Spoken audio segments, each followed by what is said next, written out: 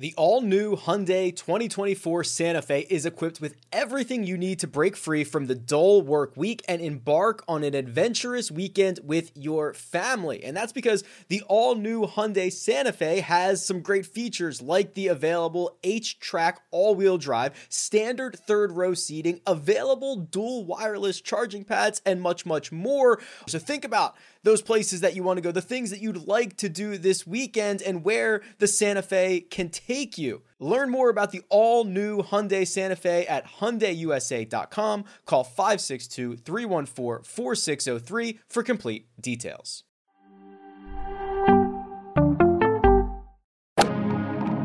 Freaking first cut. Golly.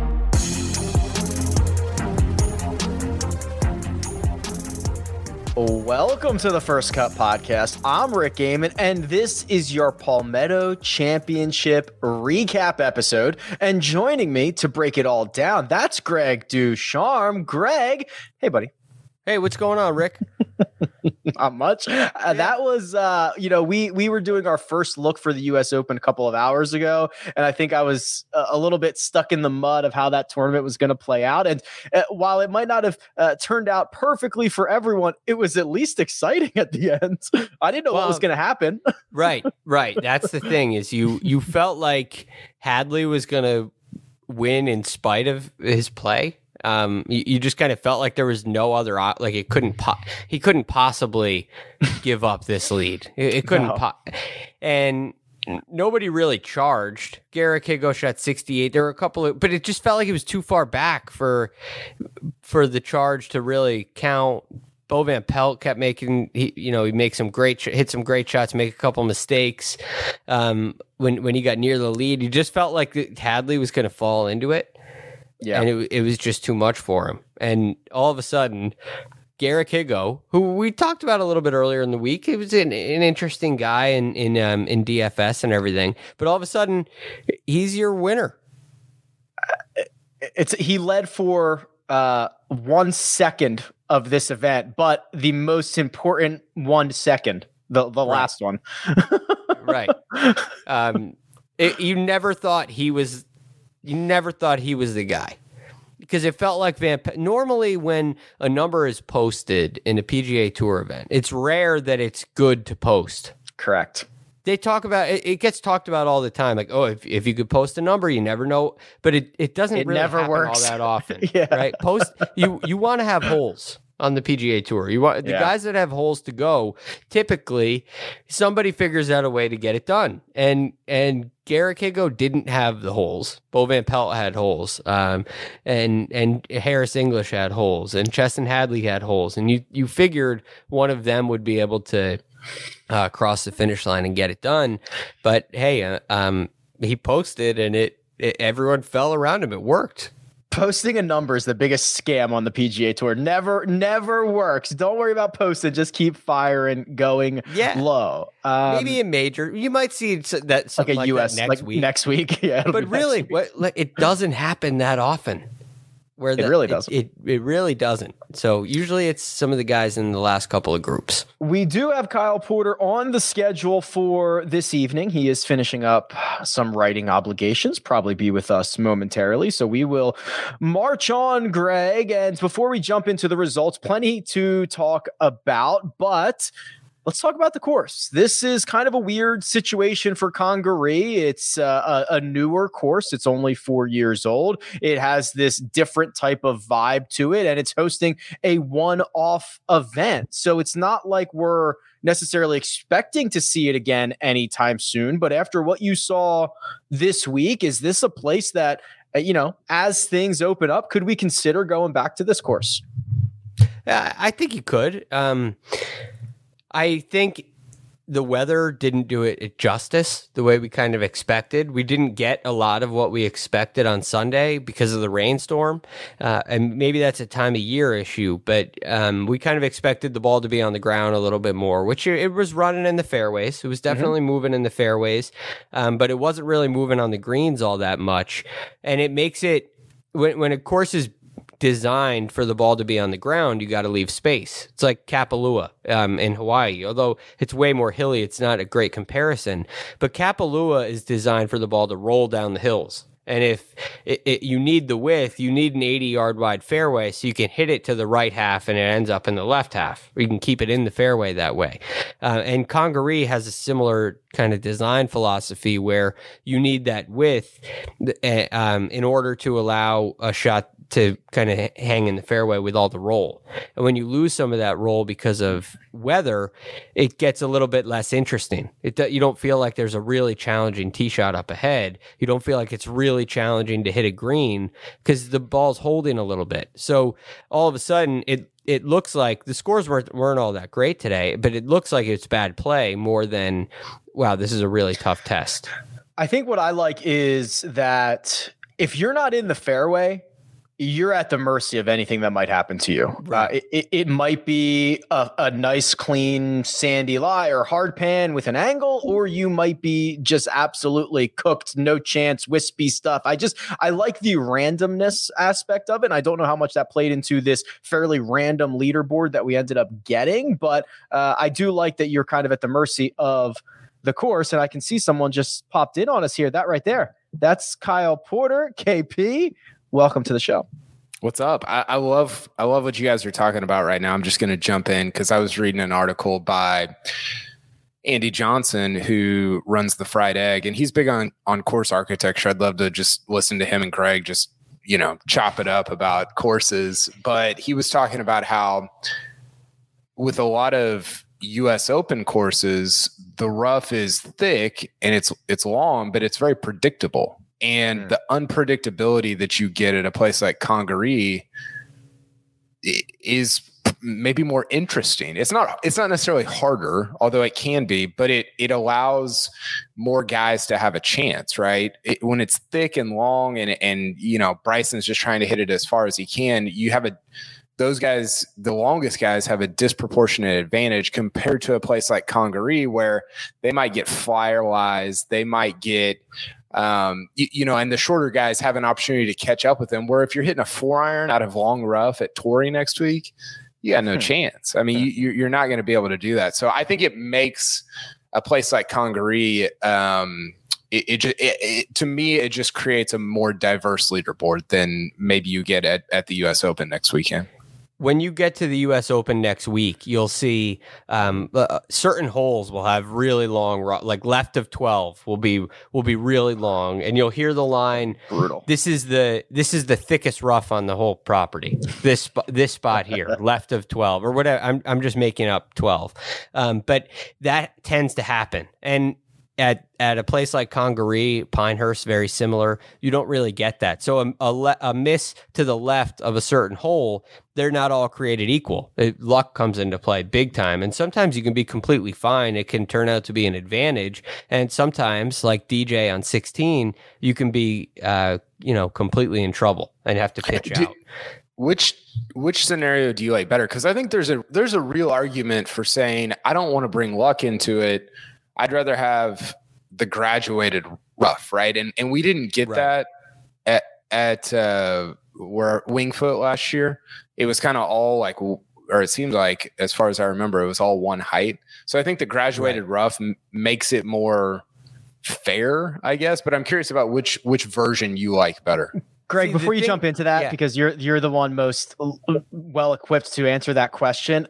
I want to throw this one at you as well, because what I understand, that graduated rough, which I think is a brilliant idea, is like an absolute nightmare to try to execute. And places don't want to try to do that. But in theory, I like the idea. But from what I understand, and maybe you can enlighten us, it is incredibly difficult to do correctly.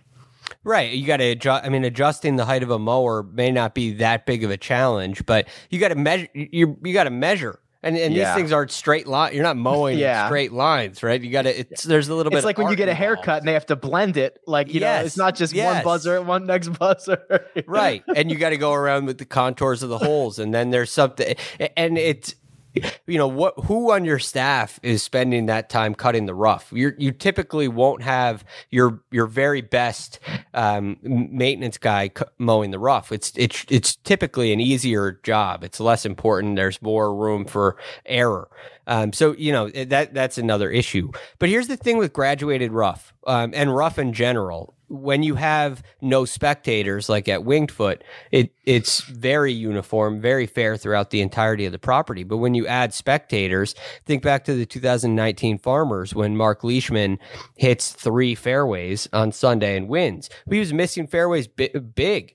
And it almost turns into the bigger you miss, the better off you are. You get penalized the most for missing the closest to the fairway. So the concept of graduated rough, I understand, but the penalty seems backwards in a way, which kind of bothers me. You don't get that at a place like Congaree or a place like Pinehurst.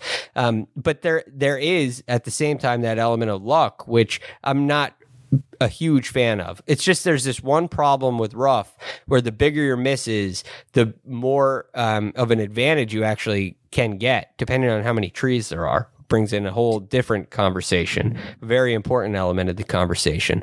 But so I guess long and short of it is you're going to get luck to some degree, no matter what, when you're off the fairway. I would say I prefer more traditional rough where the miss left at 12 is really bad no matter what. You're not going to get that lucky break. Because the difference between pitching out and being completely fine is just it's a really wide difference at a place like Congaree. So I guess I'd lean slightly to the rough. This diverse leaderboard that Congaree produced, eventually the man at the top, one Garrick Higo, who KP, I've got so many little nuggets, I don't even know where to start here. Let's go with this one. Wins in his second career PGA Tour start. And if you look at his results now worldwide, he's won 3 of his last 5, if you include his 2 victories on the European Tour just a few weeks ago. So I've got a Higo take, and shockingly, so I don't think he is he played well this week. I don't know that he's like a king. Like if you've read about him or kind of heard about him, it's not like he was this can't miss, Justin Thomas type from South Africa. And just because he's from South Africa, we don't know anything about him. That wasn't his deal. He went to UNLV. He was okay there. His best finish his first year was like a 5th place at a tournament. You're like, okay, well that's fine. And now he's winning PGA Tour events 3 years later. It's kind of crazy. And his numbers on Data Golf they're fine. They're not great. But here's the thing about him that I love, and this is where I think the way that we view golf melds with the way that Mark Illman views golf. God, I'm so glad he's not on here to talk about it. I know. I was thinking about that. Higo, this is Higo's 49th OWGR start. So his 49th event at an OWGR event. He's won 7 of them. Mm-hmm. Now that's across Challenge Tour, Africa, I think Sunshine, European, and now PGA Tour. But he just has this skill of winning, which I think is you and I probably underrate that, right? Because we look at strokes gained, all this different stuff. He just wins. I mean, it's like to win 7. I don't care what freaking tour you're on. If you're winning 7 times in 49 starts, that's super impressive. So that's kind of my big takeaway from him winning this event. It's a great skill to have, Greg. If the skill that you have is winning golf tournaments, and that's something he's done, as Kyle mentioned, prolifically. Yeah, it is the only skill, you could argue, the only skill that's important, right? It kind of the reason you want to be good off the tee is so that you can win. The reason you want to be good on the green is so that you can win. So it's like, what's the most important statistic in golf? Well, I always say it's scoring average. Right, but winning might be even more important than that. So it's a great thing to see. It's just this uncanny knack, which is kind of interesting. That's a lot. It's the most important stat on the PGA Tour is the official money list. That's the most important one. Yeah. Well, maybe it's FedEx Cup points. FedEx Cup points. Yeah. So a couple other good nuggets here. Obviously, this now 2 starts in, that was easy. Able to secure his spot on the PGA Tour through 2023. The last golfer to win. So he entered the final round trailing by 6 strokes. That's the largest comeback with 18 holes to play on the PGA Tour since Bubba Watson did it at the 2018 Travelers. And KP, we were talking about this, I think before you went on, and maybe this was a benefit to Higo. He just kind of was there as everyone melted down around him. He was in the lead for one moment. It was the moment the golf tournament was over. I don't know if it was beneficial or if it would have been a different result if he was out front trying to hold on to this thing, but it just felt like he was the one pillar as everyone else collapsed. Yeah, I mean, we were watching the last hour or whatever, and it was like, is this the final round of a tour event, or is it the first round of a, Corn Ferry event? Like everybody was playing terribly, right? Like, I felt so bad for Chesson Hadley because, if I don't know, if DJ blows an event, you're like, whatever, he's going to win 10 more, doesn't matter. But Chesson Hadley blowing an event, like, when's your next shot?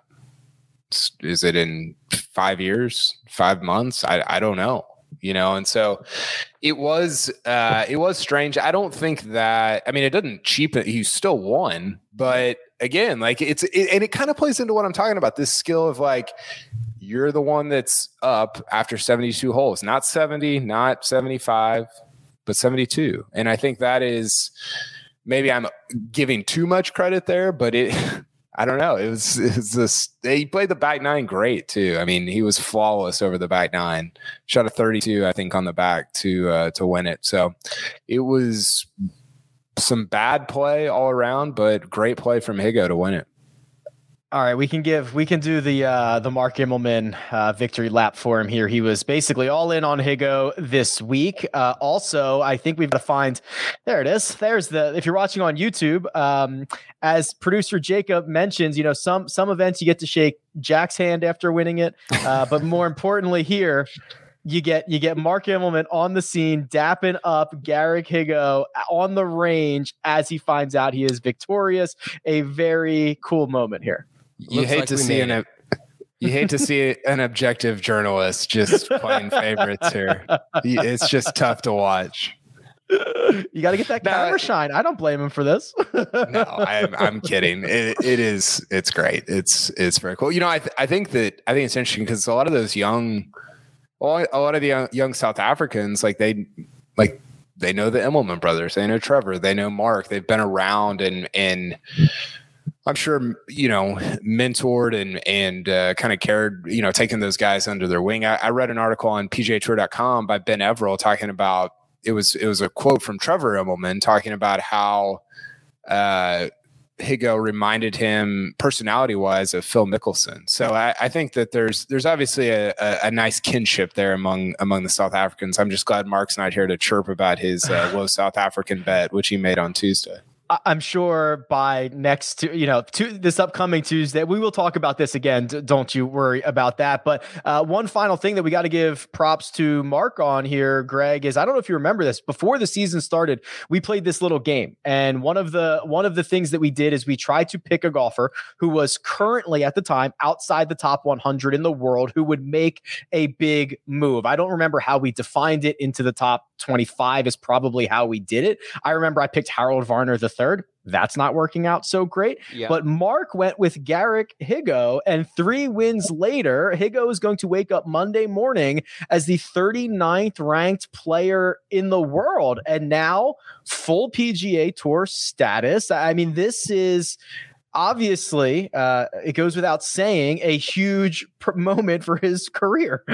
It's such a risky play because he's not a PGA Tour member. I went with Taylor Gooch, who is going to have PGA Tour starts, and he hasn't made a huge move, but he's going to have PGA Tour starts, so he has a really good chance of getting into some WGCs. He's got there's a really good avenue for him to make a big move. If he plays well, it's going to be on the PGA Tour. It's going to yield a lot of world golf ranking points.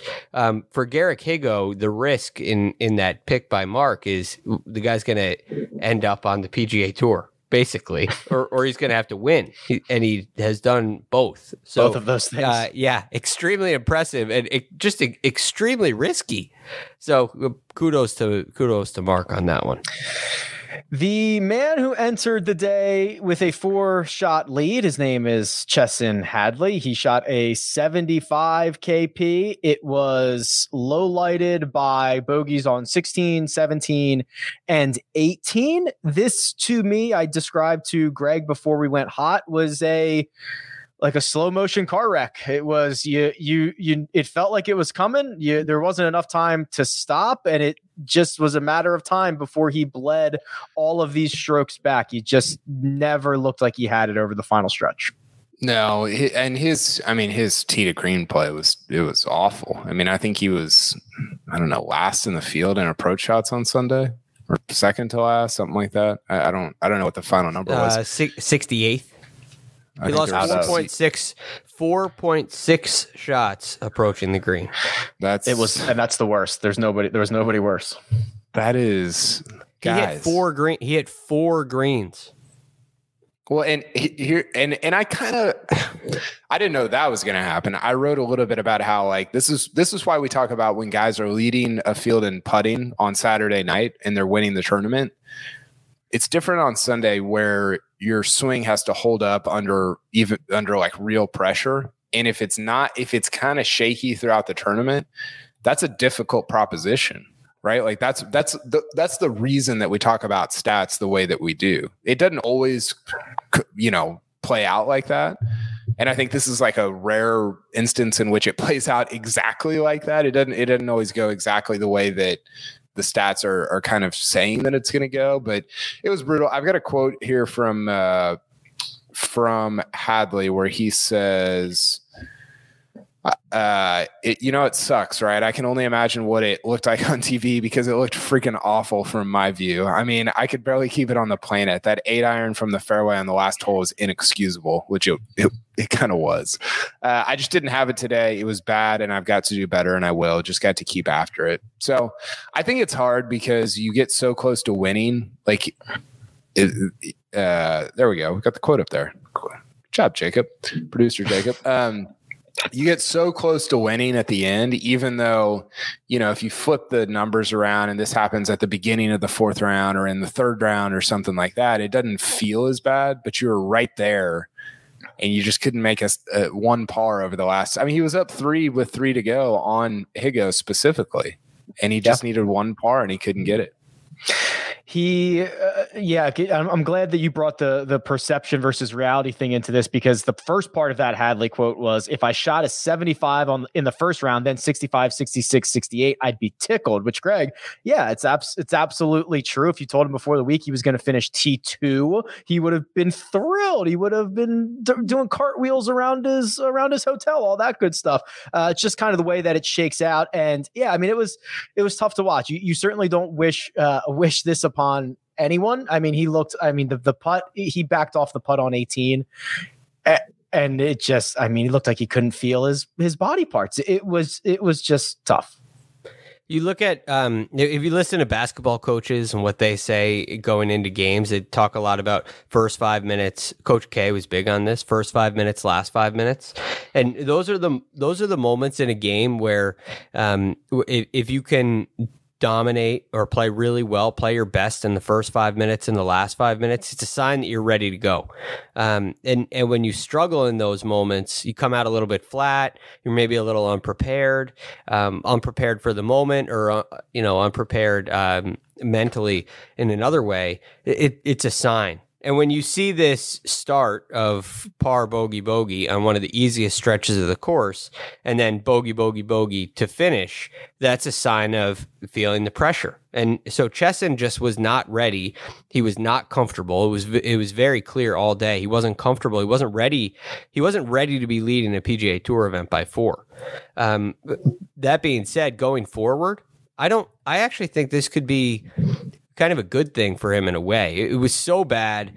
It was so bad. It's almost okay. It's not like there's one shot that sneaks in there and he doesn't know what's going to happen. He completely got away from what got him there. And there's a process that you go through that leads to results. And it looked to me like he's thinking about winning or not winning. Well, he's thinking about the result. I heard this great quote the other day that said, process over result equals $. Result over process equals 0.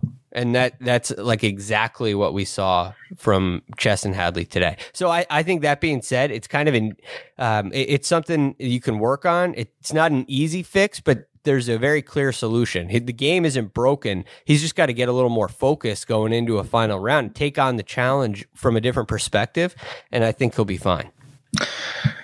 In his defense, I can blame this on Puerto Rico, at least a little bit, on the curse. Here we go. Yeah. I mean, come on, a 4-shot lead. What did everybody tweet out? If you have a 4-shot lead on the PGA Tour, everybody wins these. Nobody ever loses these. Well, if you win the Puerto Rico Open in 2014, can you define the Puerto Rico curse for me? Because okay, so at this point, evolved. Yeah, it's evolved a little bit. But at this point, what is still remaining is you have to be very careful about the way you say this.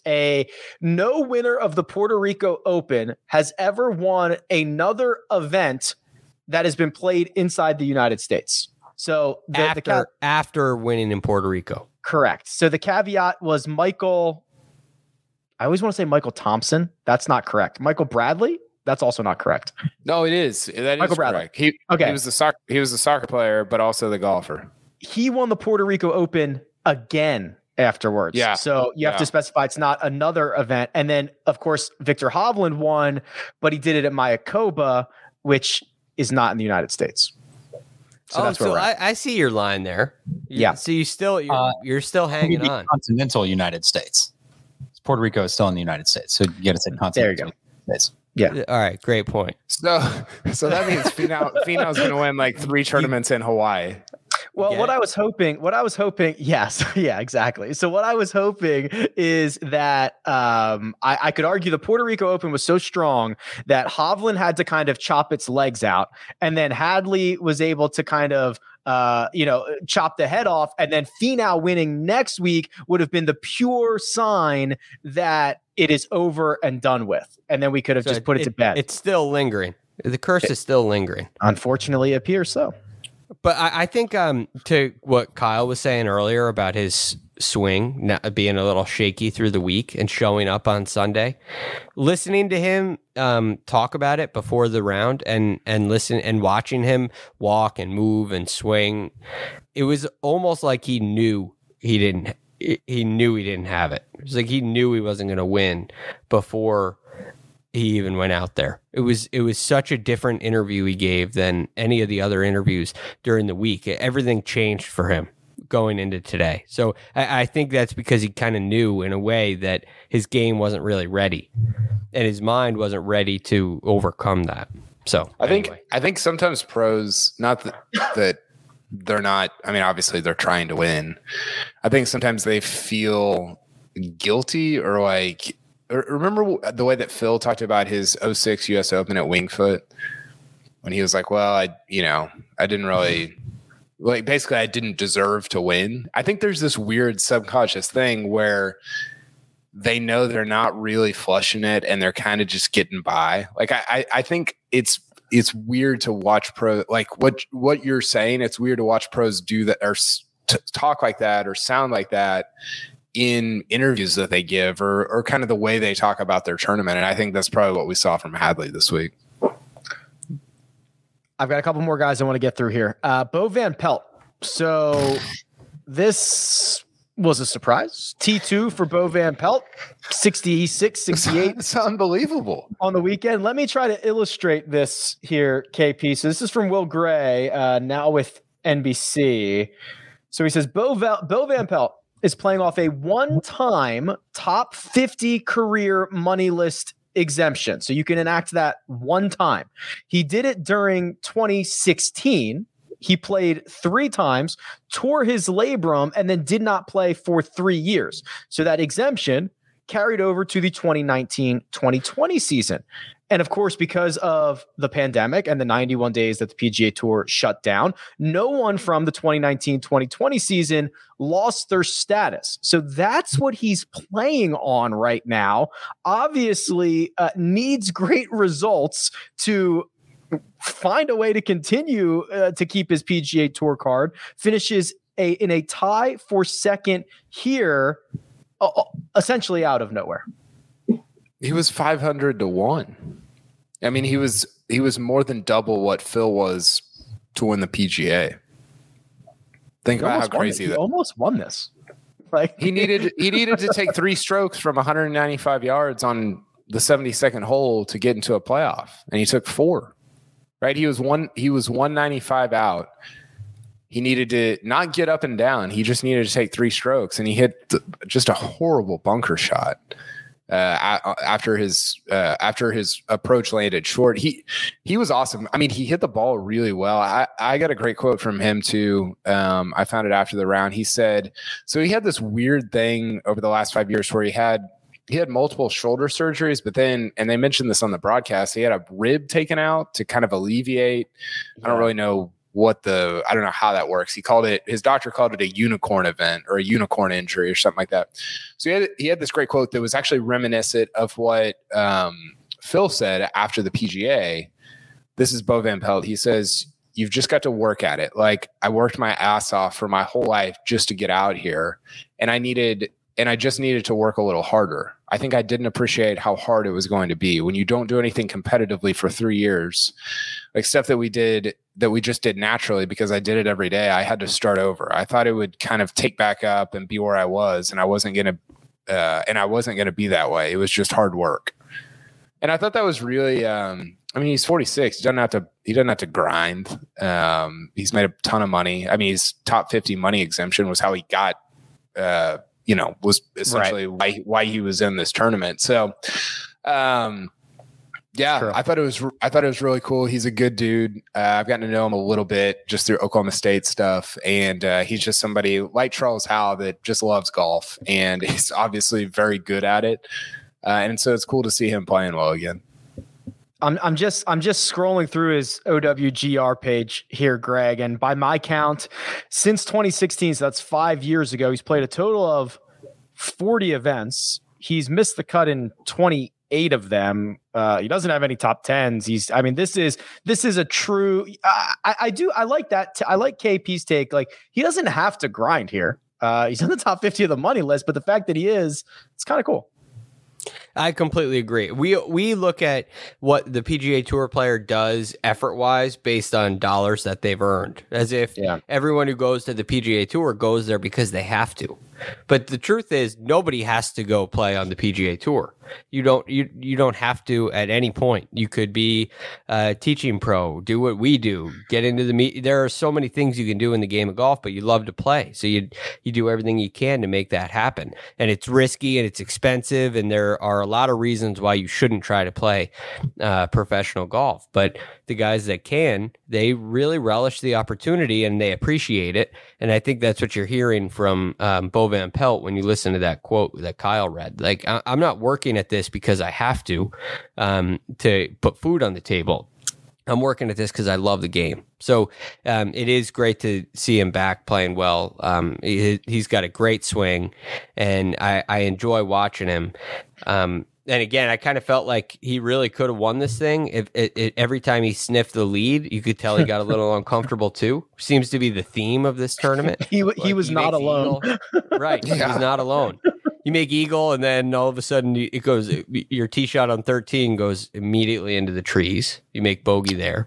You get yourself. You're at 11 under, and you're right there with again a chance to. You're just getting closer to the lead with what Cheson's doing, and you completely block yourself out, and then leave your pitch shot. Leave an impossible pitch over the bunker at 16. It was just kind of like disappointing the way you're there and you should win, and then no, you don't. And again, it's just that moment, those moments down the stretch when you haven't played in 3 years, you haven't contended in 5 years or more. It's uncomfortable. It's a lot of pressure. It means a lot, and so it's hard. And I'll be interested to see if this kind of play continues for him. Greg, you make it sound like anybody can do what we do.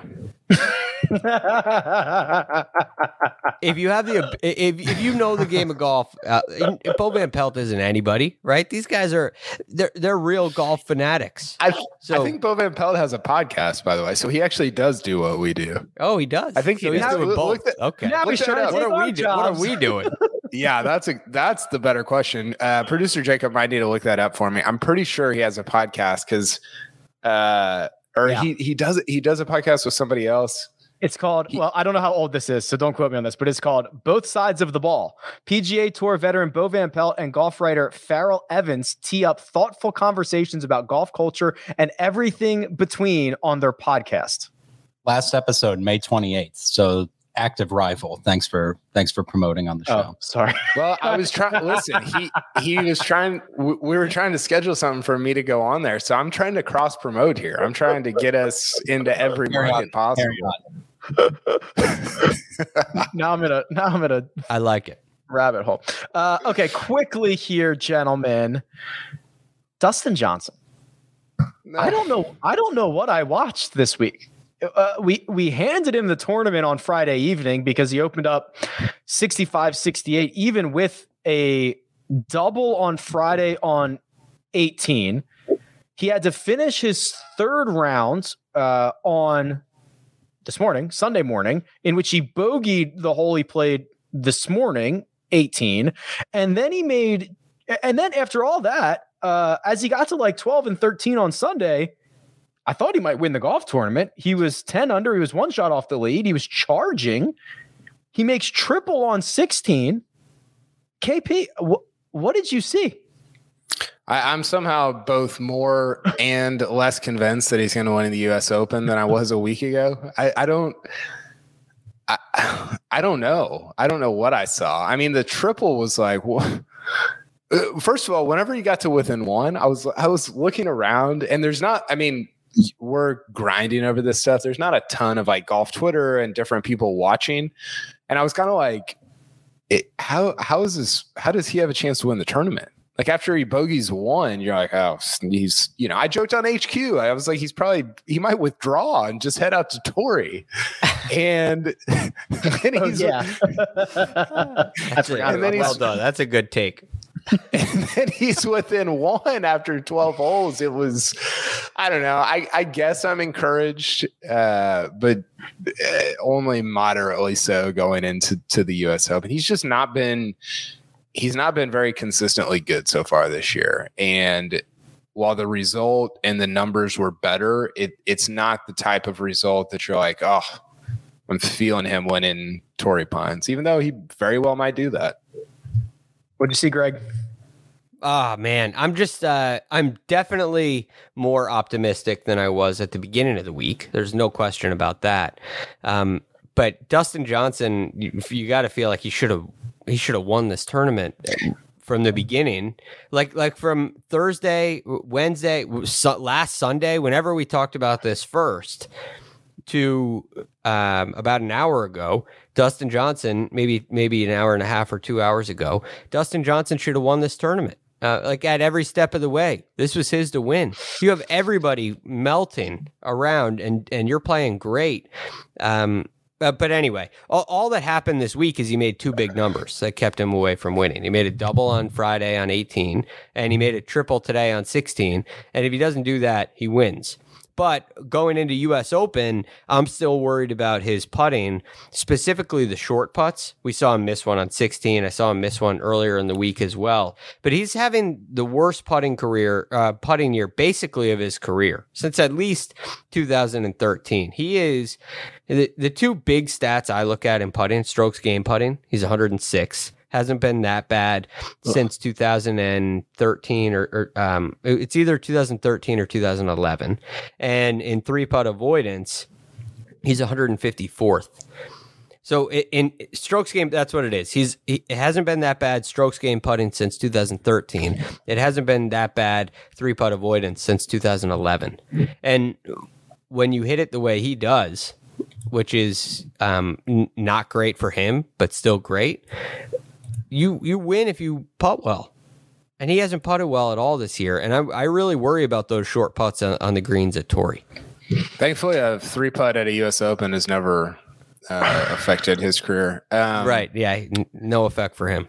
He had a putt on Saturday, Greg, from like 4 feet. And it honestly might have been the worst putt I've ever seen from a top 10 player. Was that a birdie putt? Was that on like 12 or somewhere early back 9? Yeah. And he had like a sand wedge in. Oof. It did not get within it honestly, I don't know if it was within 8 inches of the hole from like 3.5, 4 feet. It was. They showed like, the worm cam, right? The incoming worm cam. Yeah. It was so bad. It was unbelievable. I couldn't believe how far, like it didn't even come close to touching the hole. And it started offline. It was awful. Yeah. So I don't know. I mean, it's hard because he's in this, and we're going to talk about the U.S. Open a ton, but he's in that category of 8 guys. If the rough is up and it's super long, you're like, these are the only 8 guys that can win this tournament. It's been DJ, Brooks, Gary Woodland, and Bryson over the last 5 years. So, that's the category of guy, and he's in it, and yet you don't really go to Torrey with a ton of confidence about the way he's playing. So I don't know. I have very mixed feelings about him going into the U.S. Open. Do you think he can flip a switch, Rick? Do you think he can kind of do like what Brooks did? Yes, but be careful because sometimes he flips it off. He flips it in both directions. So yeah, he for whatever reason goes out, shoots 80, 70, 78. For whatever reason, he'll fall apart on the back 9, but he also then backs it up with I think he is one of these guys that flips it in both directions. Right. So that's a little concerning. Yeah. I have to move us along, but talking about who should have won this tournament, who should have won this tournament was Terrell Hatton. Yes. Thank you. You're welcome. If he loses just 2 strokes putting this week, he wins. Instead, he lost 3.2. Sorry. Hatton. We'll get to that in a second. Actually, we'll get to it right now. Oh no. Hold on real quick. Here we go. Our betting cards, first of all, Mark was the winner. He was all in on South Africans. He was all in on Higo. Mark won. He had him as low South African. He had him in a matchup. Surprisingly, I don't think he bet him to win, but Mark won our betting contest for this week. That should be no surprise. One and done update. I'm going to try to start at the bottom here. Coach started the week at 2.5 million. He remains there because he took Keith Mitchell and it got him $0. I feel bad. I feel bad for Coach at this point. Like I also got $0, but I just feel bad for Coach at this point. Jacob, 3.7 million is where he started the week. He went with Lucas Glover, the ambassador at Congaree, feeling all the good vibes. Missed the cut, $0. Producer Jacob still at 3.7 million. That leaves us with Greg. We'll go to you. You started the week at, I can't do math, 6.7-ish. You got 56,000 from Ian Poulter, who played well for the first couple of rounds, was hanging around, finished T25. Yeah, I'd rather have a tied second. But, it's another good week for Ian Poulter. He's playing really well, playing nice golf. I'm happy with the pick. I just wish it went a little better for him over the weekend. I also had Lucas Glover. I stayed 8.2 million. Mark took Brooks Koepka, burned Koepka for $0. He stays at 7.9, which leaves you, Kyle Porter, as the big winner of the week. You move to 7.3 million. You are now within striking distance of both myself and Mark, and you are creating ground between yourself and Greg. And the only consolation that the rest of us get is that it wasn't a solo runner-up. It was a T2 for a 1, 2, 3, 4, 5, 6-way tie, 411,000. Yeah, I think he got less than. I mean, I've had guys finish like 7th and get more money than Haddon got. But yeah, I mean, it was frustrating because he was. I think he finished. Did he finish first from tee to green? I think he did. I think he had to have, right? Yeah, he finished first. No, he finished first right ahead of Hudson Swafford. Correct. Yeah, first. By those got like a pretty significant margin over like the rest of the field. And he kind of started making. Yeah, I don't know. Real quick on Mark taking Brooks. Brooks is impossible to take. Like, where are you going to take him? You're going to take him at the. I mean, Rick and I are about to have to labor over this next week because you can't take him at a major because you can't trust him. You can't take him at a major because there's so many other guys that you trust more. But a major is the only place you should take him because he does stuff like this where he misses a cut because he can't putt or he doesn't want to putt. I don't know. He was sitting on every tee box on every tee. Like, I know it was hot and swampy in South Carolina and they had to wait a lot. He was, every time I looked at PGA Tour Live, he was sitting on a tee marker. It was driving me crazy.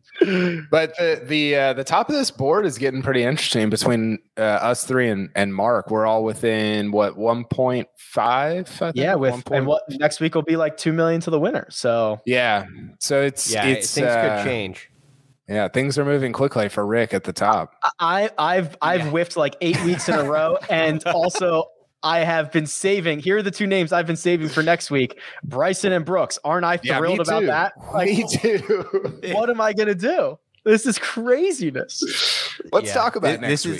This is your prevent defense. Before we do, I got to take an ad break first. But before we do, 2 different guys got their tour card today, which I think is pretty cool. We talked about the first one. That is, of course, the winner, Garrick Higo. But Mito Pereira got the Battlefield promotion on the Corn Ferry. He won this for the 3rd time this year, and I think back-to-back weeks. I think he won last week or the week before too. So that to me is when you can win 3 times in the year on the Corn Ferry, get the Battlefield or Battleground promotion. Battlefield. That's impressive stuff. Can we get Zalatoris a card yet? It's unbelievable. Don't do this to me. He's ranked like 20th in the world. Everybody's got a card but this kid. Yeah. It's hard to imagine if you're designing the method to get on tour, right? Considering world golf rankings and everything, it's hard to imagine that there's a path to do what Zalatoris did, to not have a card and be ranked where he's ranked. And it's amazing. It's a perfect storm because normally, I mean, his jumping off point was the U.S. Open, which happened at the beginning of the season instead of where it would normally happen, which is at the end. And so if you jumped off theoretically of the U.S. Open, if you qualified and then that was your jumping off point, you'd be like, okay, whatever. We've got a month or 2 until the end of the season, and he gets up there anyway. But it's really a perfect But he also would have gotten it through the Corn Ferry Tour. Like he won the Corn Ferry Tour last year. But there was no nobody moves on. Yeah, exactly. It's crazy. All right, gentlemen, we are officially going to say goodbye to the Palmetto Championship. We are going to usher in U.S. Open week with a quick little first look. But first, we're going to take a quick break and hear a word from our partners. It's a really fine line creating workout clothes that are great in the gym and workout clothes that are also great to look at outside the gym. And Viore has threaded that needle. They are designed to work out in, but they don't look like it. They don't feel like it. And it's incredibly comfortable stuff, whether you are running, training, swimming, doing yoga, running errands, lounging around the house. It really doesn't matter. These are versatile clothes. You'll find me often in the men's Sunday Performance performance jogger because I like the jogger situation that goes on down at the bottom, but they're very comfortable. They've got a little bit of a shorter inseam, so they're not as bulky as other pants or other joggers that I have seen out there, and I've really enjoyed how they work both in and out of the gym. So now here's what you can do for our listeners. First-time purchasers are getting 20% off. All you have to do is go to vuori.com/first. That's VUORI.com/first. Again, not only will you receive 20% off your first order, but enjoy free shipping on any U.S. orders over $75. And here's my favorite part, free returns. Yeah, go check it out. vuori.com/first and discover the versatility of Vuori clothing. Did you know that more than 75% of Americans will experience foot pain in their lifetime, but only 10% will seek out a solution for that pain? Those numbers do not add up to me, and I know it can be confusing, the biomechanics of the foot, the bones, the muscles, everything in between, but solving foot pain is simple, and that's where Superfeet comes into play. These Superfeet insoles go into your shoes, give your feet comfort and support where they need it the most, and redistribute the forces that reduce both stress and strain through your entire body, not just your feet. Insoles have been phenomenal for me personally, and they are clinically proven to decrease fatigue, reduce injury, and improve comfort. I can attest to that myself, especially when walking a lot of golf holes that I play. So if you feel good, you play good, you look good, everything works out from there, and it starts from the bottom up. Visit superfeet.com and enter promo code FIRST at checkout for 15% off your first order plus free shipping. And we're back. Just like that, I've declared it U.S. Open week. We are now open for business. Torrey Pines is the spotlight. And gentlemen, oh boy, this board at the top, Greg, you see, and myself did a little bit of a first look earlier to kind of talk about the course and maybe a little bit of the pricing. So let me start with you, Kyle, because I don't know what to do here. We've got a ton of huge names at the top. Jon Rahm, now out of COVID protocol, is your favorite at William Hill. He's 11-1. Dustin Johnson is 14. Bryson DeChambeau and Brooks Koepka are both 16-1, and Jordan Spieth is 18-1. It seems like there are simultaneously questions about all of the top players, but they've all played well enough recently to at least make you want to nibble on them. Nibble on them.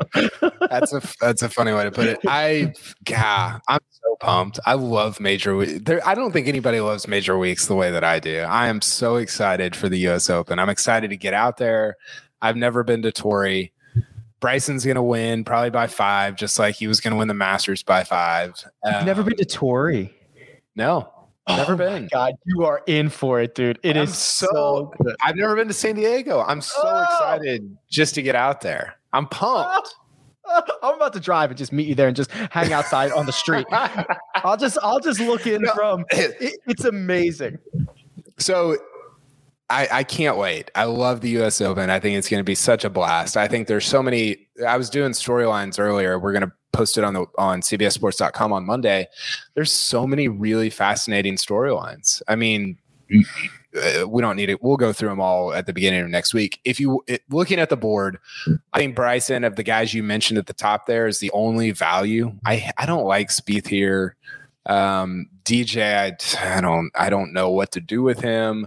Rahm is I think Rahm is value. I wouldn't like him at 7 or 8 or 9. I think when you get to the 11, 12, 14 range for him, I think I'd like him at 12 or 14 better than 11. But Rahm and Bryson are the only two guys there that I think have a lot of value. We argued if you can get Rory McIlroy's name with a 2 in front of it, or his odds with a 2 in front of it, Greg, you should bet it. He's 20-1. That's what he is at William Hill, along with Xander Schauffele, and then Colin Morikawa and Justin Thomas are both 22-1. Which JT, I think JT's fascinating. I don't necessarily mean that in a good way, Greg. I mean, we know when he misses big. He hasn't played as great as his standards would normally call for recently. But is he the guy at 22 that's just like the incredible value? No, I don't think so. I just Fair enough. watching him play the last time he played. Now, look, it's very possible, maybe even probable that he's gotten these things figured out. But what I saw out of JT in his last outing, I can't even think of where this was. It was after PGA. Memorial? I don't remember where he played. He played the Memorial. Memorial. I mean, he was blading wedge shots, like the iron play, the wedge play, the typical. It was so unlike JT. It was really bad. But that attached to the inconsistent form going in, it's hard for me to write that off as a one-off and say, okay, that was just a bad week. It's almost like it's gotten progressively worse, and that was a low point. So is he going to come back and all of a sudden win the U.S. Open? I mean, I would like him if I didn't see what I saw at Memorial. I think his game fits, but I have real questions. Cantlay is more valuable to me. Coming off of a win. He's from San Diego. The really interesting thing about the top of the board is these guys don't really, aside from Rahm, they haven't really played here a lot recently in a very strange way. And if they haven't really played well. Xander came and tied second in his last time, but he's only made the cut here at the Farmers twice. It's out of very like peculiar. 7 tries. Right. He's been Miserable. Right. It's bizarre. Rory is probably the guy with the best, aside from Rahm, the best history here. He just started playing it 16 recently, and he's played well. I think it's like last 3 years he's played it well. Yeah, I feel like people are going to do this thing with Rahm where everybody's on him. It just seems so obvious, right? Oh, Yeah, U.S. like Open, Rahm, San Diego tour, all the coming out of COVID, like he's hot, all like everything is pointing directly toward him. And usually it doesn't go like that, right? Maybe it will this week. I don't know, but it seems almost too obvious of a pick. And maybe maybe I'm the idiot. Maybe I'm dumb for proposing that, but I don't know. It just doesn't. It seems too straightforward. This is what I said on our preview, Kyle. It was like the one thing that makes you question Jon Rahm is it's just too good to be true. And sometimes players know that too. All the reasons why we think he should win, he thinks he should win. Probably even his feelings are probably even stronger in that regard, that he should go out there and win this event. So that's a lot of extra pressure for a player. There's a big difference between saying, all right, I have a chance to win and I should win. And it's a really big difference. And it can go one of two ways. So we'll see. I think Brooks is super interesting. He's been so good at U.S. Opens. I mean, I looked back at the last 10 years, and of all the guys that have played in at least 3, I think he's got the second best top 10 percentage. So he has 14 top 10s in 28 majors of all majors. It's half, and 11 of them are top 5s, and they're like real top 10s. Yeah, they're from out in front. They're not, hey, I went into Sunday T22 and finished 9th. So I interrupted though. You were talking about Xander. Well, so Xander's 4 for 4 in the U.S. Open in terms of top 10s, which is crazy. And Brooks is 4 for 7. But if Brooks wins, that's 3 in 5 years, and he would tie Tiger and Hale Irwin with 3 U.S. Opens. Since World War II, only Nicklaus and Hogan have more than that. So we're talking about, I mean, I think sometimes we talk about, Brooks and Bryson and Brooks and Michelob, all these different things. It's like, how about Brooks and Nicklaus, Hogan, Tiger, and Hale Irwin? How about that group? We should talk about that, but we can't. He doesn't let us. That's true. That's true. We are an Arnold Palmer spiked family here. There are no other alcoholic unless they own each other, because that's usually how this works. Is like one company owns everything. So maybe we're a Michelob Ultra family too. It's hard to tell. Producer Jacob is going to have to be reassigned to a different podcast. All the plugs. Okay, you only get one storyline this week, KP. This is the only one you can talk about, the only one you can write about. Let me give you a couple options. Phil's quest for the career Grand Slam. Rahm out of COVID. Brooks v. Bryson. The rough at Torrey Pines. Those are your 4 options. You only get one. Like for the whole, like from Monday to Sunday, that's all I can write so you about. should probably take one that, like, not Phil, because if he misses the cut, you can't write anything on the weekend. I would probably go Brooks and Bryson because it's the most. I don't want to do rough all week, even though that's the only one that's for sure you can do all week. Yeah, and that's the one where there's so many different angles to it. It could be Bryson back to back. It could be Brooks 3 out of 5 years. It could be Brooks and Bryson together, which would be just an unbelievable. Like I was thinking about what are the storylines that could top the first 2 majors that we've had this year, which has been Hideki with this just extraordinarily monumental win at the Masters, and then Phil with this improbable win at Kiowa. Really, a Brooks and Bryson finale would be one of the very, very few things that could top both of those, no matter who ended up winning. So, man, I think that would just, if we got that would, it's too much to ask for, but it would, I mean, they're 2 of the guys that I think are in that group. If you're saying there's only 8 guys that can win it, they're 2 of them. So it'd be pretty sweet. My goodness. We are in for it, Greg. I'm on record by saying, and KP, I can't wait for you to get out. When do you get out there? Tuesday. Okay. Tuesday morning. I'm on record, Greg, as saying if you put a landfill on the plot of land that Torrey Pines is on, it would be beautiful. Like it doesn't matter. The fact that there happens to be an iconic major championship course on that plot of land, like it's just chef's kiss. Yeah, it's amazing. It really, the scenics are beautiful. And from what I've heard, not only from you, Rick, but from others who have been there, that the TV just doesn't even do it justice. It's it does not. So I think you're in for a treat, KP. And by the way, I think the rough special that you could write, I mean, you could talk, it could get really interesting. You talk about the rough left of one, the rough right of one on Tuesday, the rough behind one green. You could go really deep and say on Wednesday the rough's still growing. They're going to graduate it. There's a lot there. You could be the rough guy, and if there's a Reed controversy again, we would have to go to you because you're the guy on who just wrote about rough left of 10, you're that guy now. I hope there's a Reed controversy again. We might lose Brian Harmon in the rough. I have a question for Kyle. Are you concerned you're not going to get there Monday to be the first person to drop a video of dropping the ball in the rough like someone else does on Monday of US? He's already late. That's now happened Thursday of Congaree week. Well, Xander did it, didn't he? Yeah, he created the content himself. Yeah. Yep. These guys with the pip are taking our job. Yeah, seriously. Now I'm pumped. It's going to be an awesome week. Think about I know I mentioned the winners, but the last 5 U.S. Opens, ever since Keimer ran away at Pinehurst, that one wasn't that interesting. But DJ, Brooks, Woodland at Pebble was cool, and then Bryson at Wingfoot. I mean, they've been awesome. Like they've been really. Just fascinating. You didn't even mention Chambers Bay. Oh, I forgot. Spieth at Chambers Bay. I was thinking that was thrilling. Yeah. Spieth doesn't have a chance here, does he, Greg?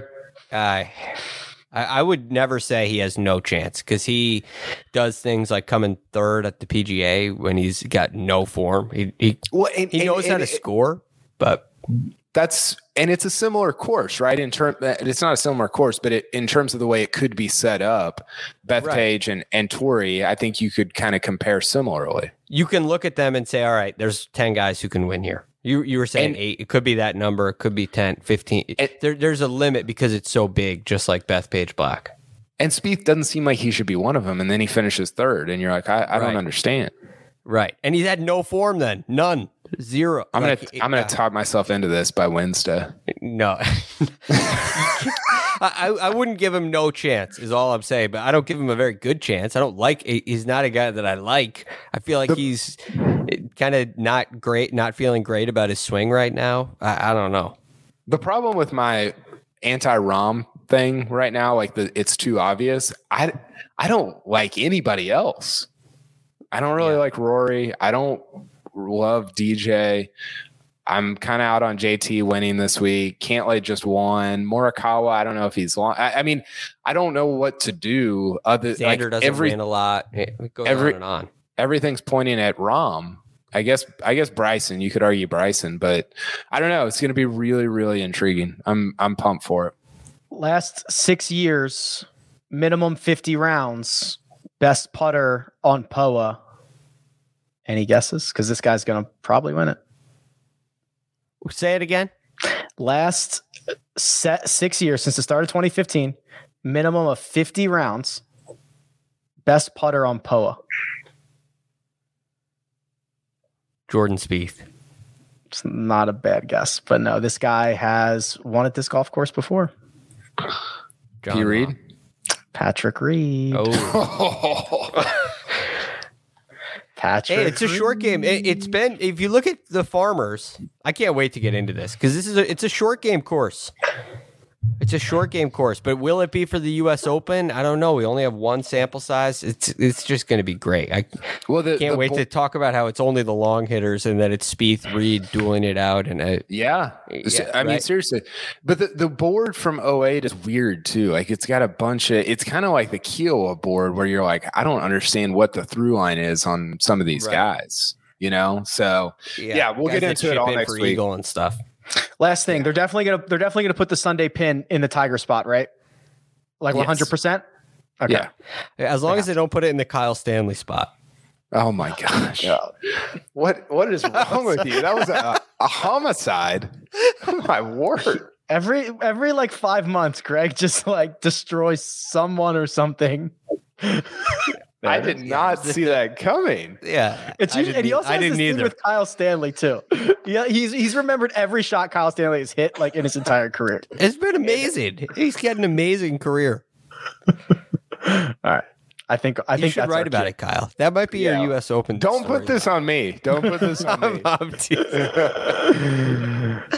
That'll do it for our recap episode for this week's Palmetto Championship. It is now U.S. Open week. We've made it. Let me thank producer Jacob. He does all the hard work behind the scenes. That right there, that's Greg Ducharme, who you can find on Twitter at @TheRealGFD. That's Kyle Porter, who will be on site at Torrey Pines, the South Course. Oh, gives me goosebumps. You can follow him on Twitter at Kyle Porter CBS. You can find me at Rick Run Good. This has been The First Cut, and we'll catch you next time.